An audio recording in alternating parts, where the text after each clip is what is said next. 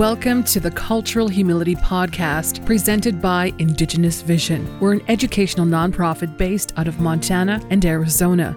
This is a special series focusing exclusively on the Cultural Humility Framework. This model is sourced from the Train the Trainer session taught by Dr. Melody Turbalon and Dr. Jan Murray Garcia, along with their published article. You can learn all about this through our website, indigenousvision.org/cultural humility.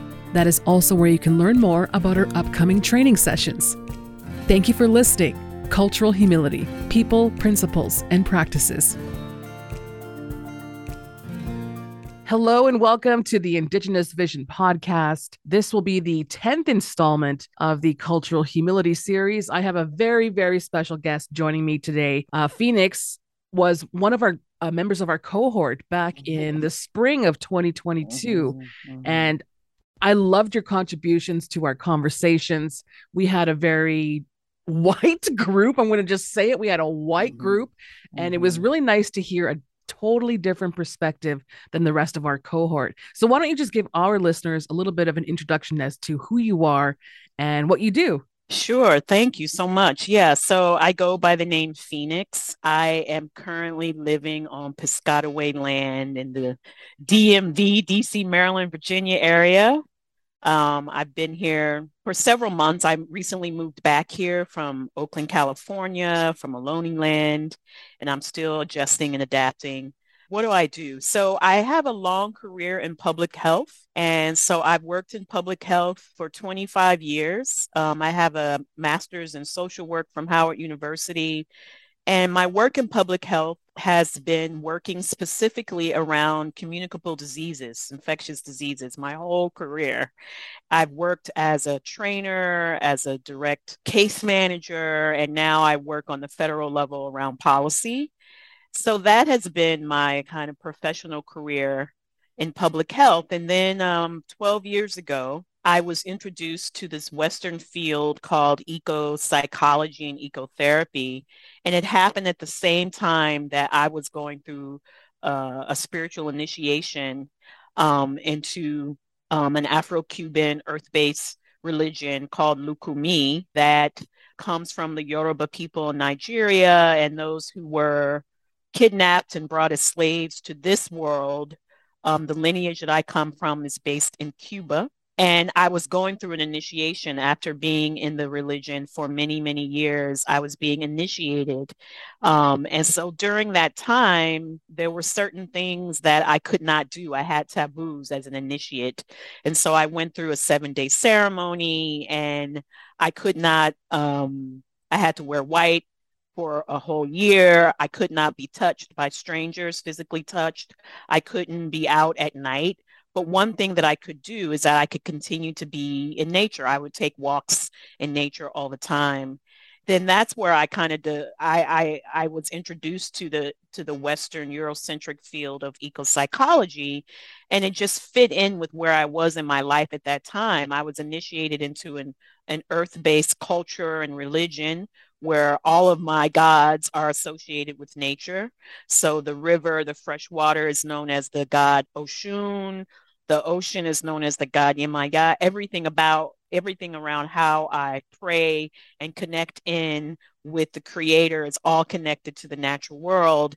And I found this field and I started reading and studying about it. And now, 12 years later, I've created I call it like an evolving project called the Alliance for Ecotherapy and Social Justice, because my experience, it's a field where it's a lot of descendants of settlers, right? And settler colonial people, white people on Turtle Island, and Europeans. It's very popular in Europe, in the UK, and in Italy. And it was just missing a key component. It was missing more than just doing land acknowledgements for Indigenous people. It was missing relationships with, in my tradition, we call Indigenous people the Onile, the owners of the land, right? And so not only that, it was really missing any kind of depth regarding how people from different cultures experience the land and experience nature, that we are nature. It was, and so through my not only practice as an ecotherapist and writing, but my, what's the word I'm looking for, where I like was being midwifed by the land, right? I was having these experiences where I was developing a sense of myself that I had not developed before. I was changing, and it was as a result of connecting in with the land, and then with my neighbors and community in Oakland. My neighbor is Native American and was an activist, and building relationships with people in my community that had deeper relationships to the land. I was invited to ceremonies by Indigenous people, and then me just doing more ceremony on the land, I started to change and transform how I moved in the world, how I thought about myself, and how I thought about the land. That's a long way to describe kind of how I am. And then I was led to the cultural humility training that you and Suta taught, because I knew of cultural humility. And the more I was doing this work, I was like, it's missing this the key component, cultural humility. And then I looked up the root of the word humility, and it means from the earth, like humus, humility. The Latin definition means from the earth. And I felt very blessed to be able to take the training from two Indigenous women. I was like, oh, let me see what this is like, right? To take a culture humility training. And then I showed up, and it was me and maybe I think one other Black woman. And it was a bunch of white people from like the Midwest, some who you could see clearly had never ever talked about race, and they were nervous.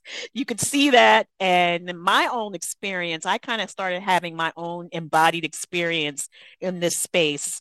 And it was just a unique opportunity for me, because I had been in spiritual ceremony led by Indigenous people, but I had never been in any kind of other training that was led specifically by Indigenous women.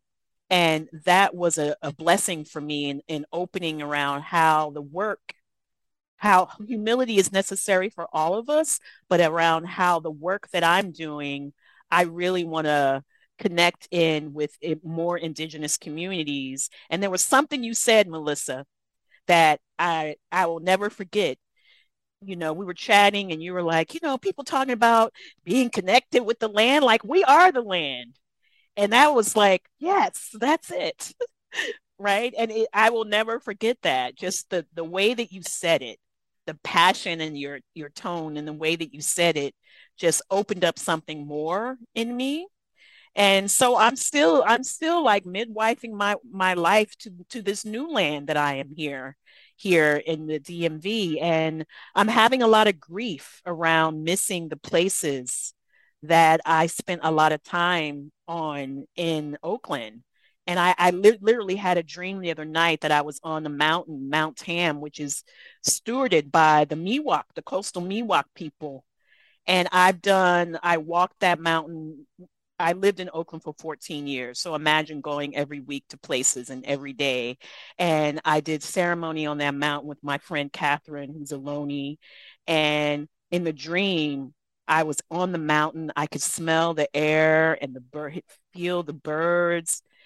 And in my dream, I was just bawling, crying. And I woke up and I was like, I missed that place. I'd never had experience like that before, because I grew up moving around a lot. I grew up in South Texas, and my ancestry is Black and Mexican.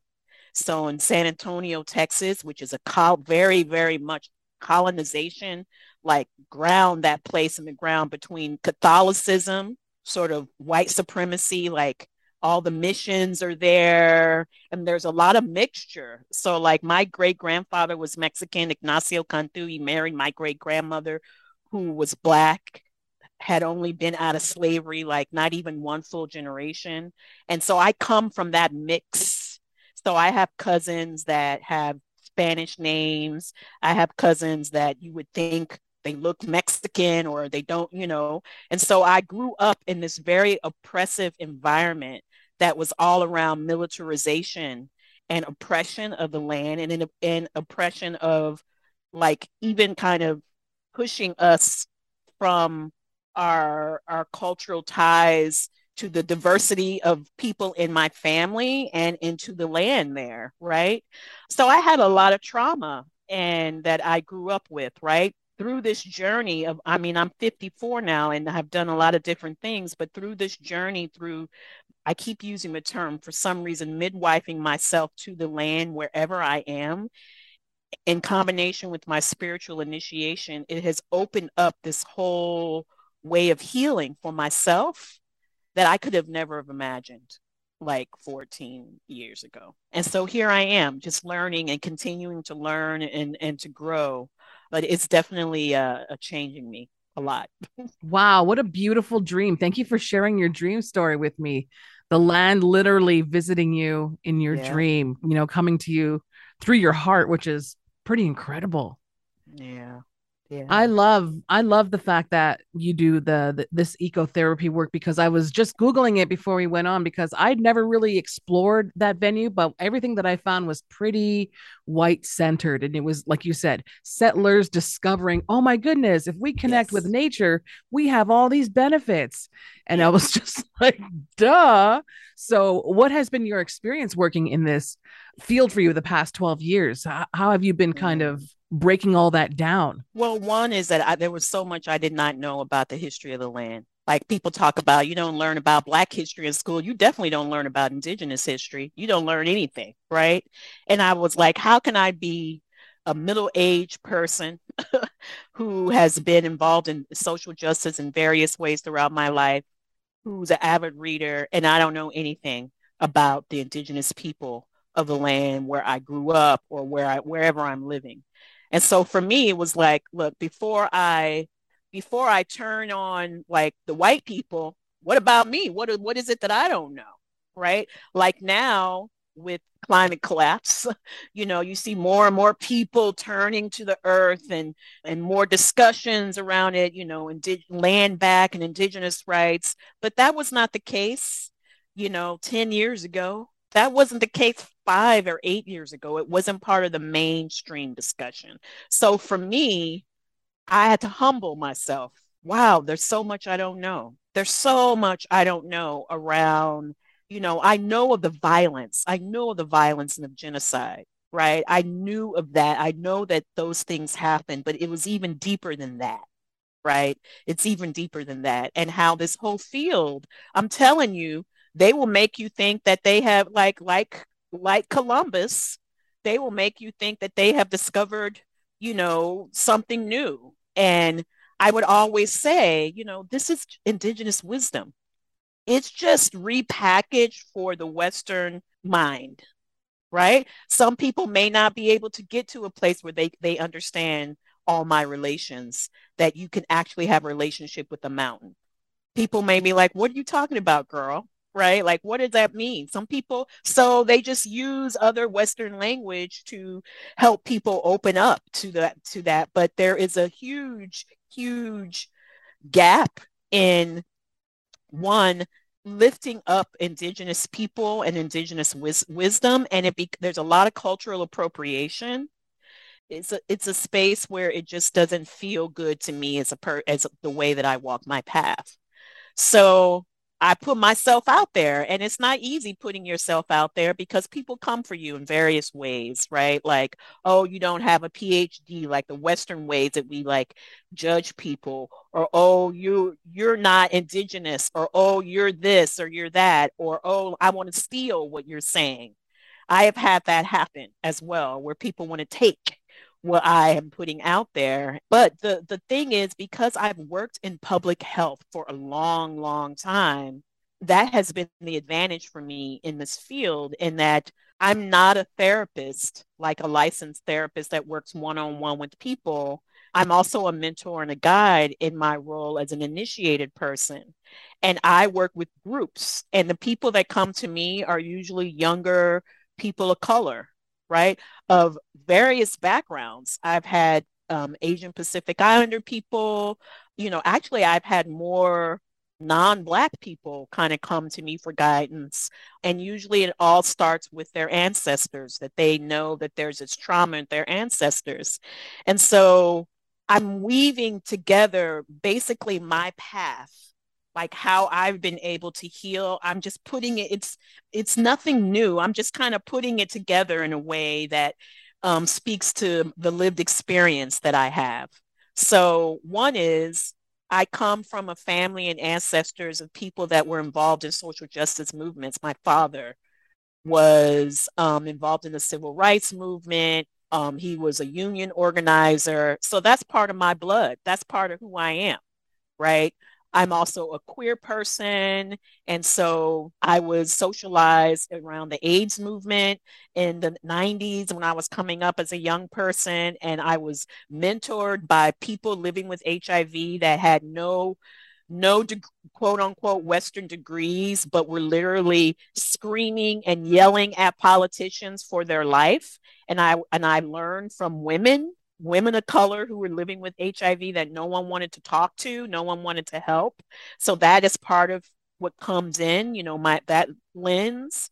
And then I am also in this religion that comes from the diaspora, right, through people that survived. That's how I'm still here. So weaving all of those things in together and knowing how public health works. I know how it works. I know that there are ways that simple ways that where the public health are, our whole systems are so not connected to ancestral and natural ways of healing, which is why we're in this mess, right? And so I have ideas and knowledge and wisdom, and I put all of that together in a way that I hope speaks to people in a way, and I call it liberation ecotherapy.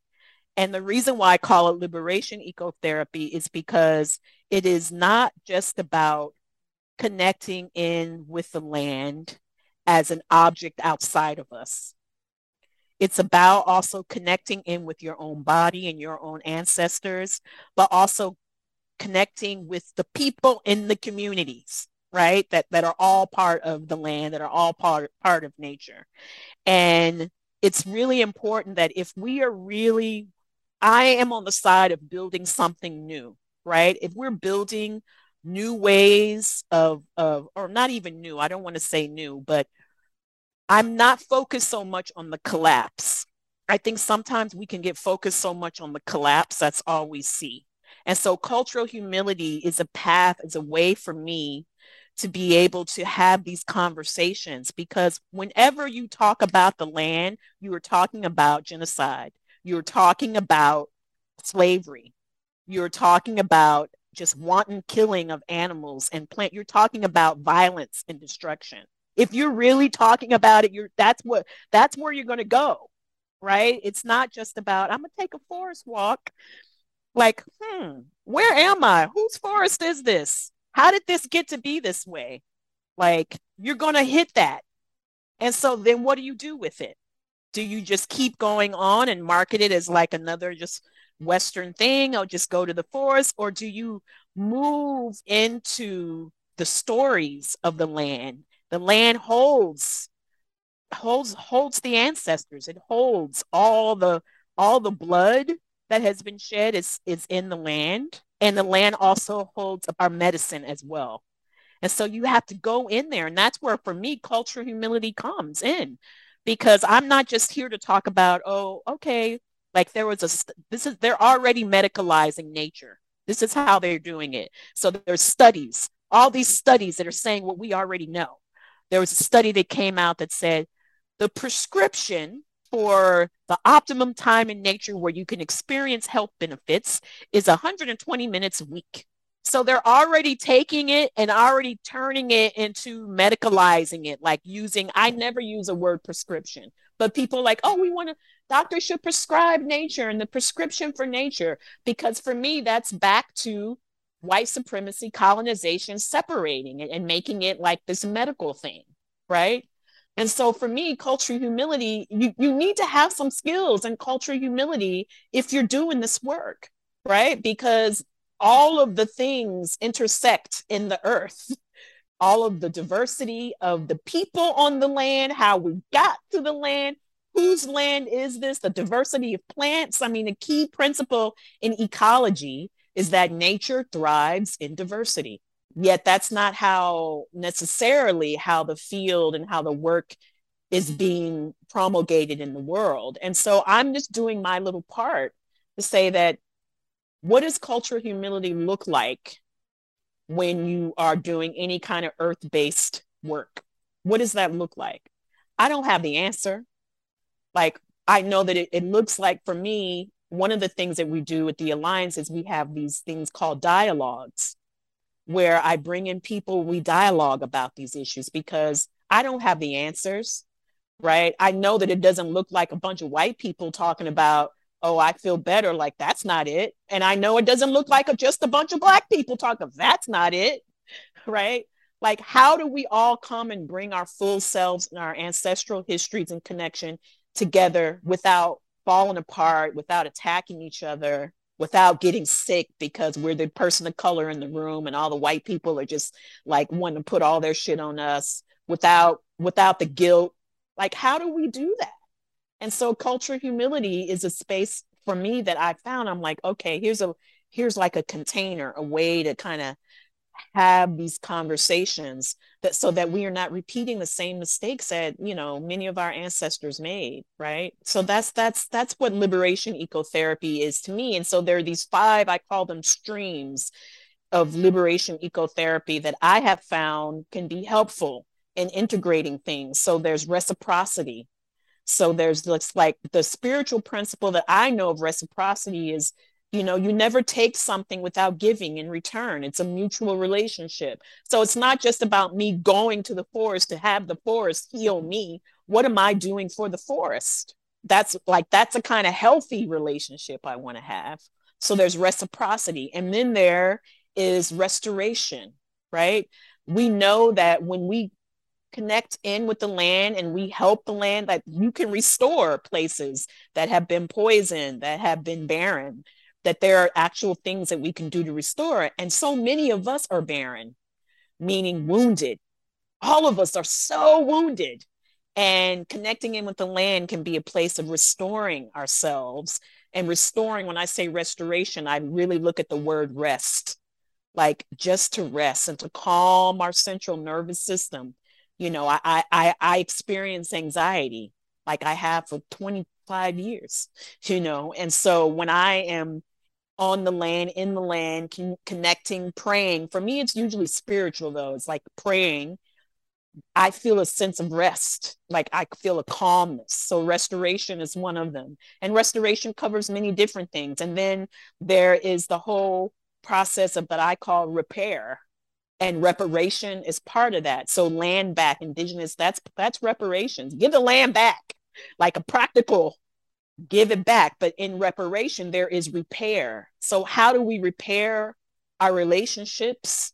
All of our relationships in this, our relationships to the land, our relationships to our own body, our relationships to our ancestors and to our family. This cultural humility is a way, I think, where we can begin to make some repairs of the tears that have happened in the stream of our lives, right? And then there's this whole thing around, okay, you've gone through reciprocity, you've done restoration, you've done you're doing some repair work. Then kind of like what comes after that? And I see one thing that comes after that is kind of a reimagining of, which is what I'm doing with my ecotherapy work. I'm reimagining how people get support for mental health. So working in public health and in the field, I know, like my own personal story. I moved here. I had a therapist for a long time in Oakland, but she can't see me here because I'm in another state. I haven't been able to find a therapist, and I have money and I have insurance, right? Because they're just, we hear what they're saying in the news is true. There's like not enough therapists. So instead of having people suffer by themselves in isolation, because the thing about depression and anxiety is that you isolate. I know I do, but that's a common thing. You isolate, you don't want people to see you. So instead of having people suffer in silence, in liberation ecotherapy, why can't they go to a liberation ecotherapy group in their neighborhood? Like at all these gardens, like you have a circle that's led by someone, and okay, while you wait for a therapist, if that's what you need, here's a referral to this liberation ecotherapy circle, and we're sitting in the garden, right? or we're taking a walk. Like, people are isolated, and even more so with the pandemic. So that is how I see Liberation Ecotherapy, as a way to provide support for people, and also not just support, but really help us to navigate these conversations around cultural humility as they relate to the land, which, when you relate anything to the land, is everything. The land is everything. So that's what I'm trying to do, man. It's a lot, but Wow. This is such a great conversation. I want to take a moment to share with you that Indigenous Vision is very proud to present our next cultural humility training. Enrollment is officially open. We will begin in 2023, January 17th. It is a 10-hour training. It's interactive. We will engage in dialogue, and we will get to the heart of cultural humility and what it means to move forward in this work. January 17th to January 25th. We will meet every Tuesday and Wednesday at 12:30 p.m. Mountain Time via Zoom. If this is the type of training that you think you would benefit from, or your establishment or organization, we would love to guide you through the Cultural Humility Framework. Indigenous Vision will facilitate with our female-led team. All the details are up right now in the description for this episode. indigenousvision.org/cultural humility. Let's get back to the podcast. It is a lot, and it actually just instills so much hope in me, you know, because I go out here, I live in the desert. I'm also a visitor in this part of Turtle Island, so I'm constantly mindful of where my steps are going. But I constantly see people trying to connect with the nature out here, trying to be in the desert, you know, doing the sound baths, having the yoga, but nobody wants to talk about the actual history of the land. Everybody wants to receive and take and take and take, but nobody wants to really soak up what everything means. How do you approach that when you have a group maybe? Are people just expecting it to be just fluffy and woo-woo? Does it hit them hard when they realize, whoa, this land if they're coming to me, then they know it's not going to be like that, because they know that that's not how I roll. Right. So they know that we're going to be getting into to the deepness of it all. And so the way that I do it is I really ask people to connect in with their own ancestors first. Like, just think about and reflect on, how did your ancestors come to this place? How did you get to wherever this place is? How did they get here? What made them, starting with the self and just reflecting on that first. Right. And I have found in my 12, 13 years of doing this work, no matter what the group is, whenever I do that, people open up. People get emotional. They start crying. For non-white people, I found that they connect in through food. So they start remembering their ancestors around the foods that they either grew or that they ate. Like, that is a common thing I have found in my 12 or 13 years with non-white people, is that it's always food. They'll say, oh yeah, my grandmother used to make this and pick this and grow this, or my grandfather or my auntie, right? Which is interesting. They don't talk about, oh, we used to go camping or hiking. It's always food. I also have been very fortunate. I have built relationships with some white people that are really working on healing the damage that their ancestors did.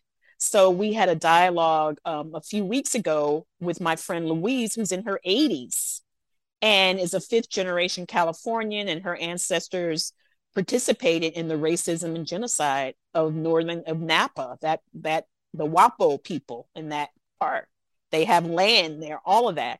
And for 20 something years, she's been unpacking that and doing work around that. And she recently wrote this book about it. And one of the things that she said was that, she's like, and she's in her 80s, mind you, so she's an elder. She's seen a lot.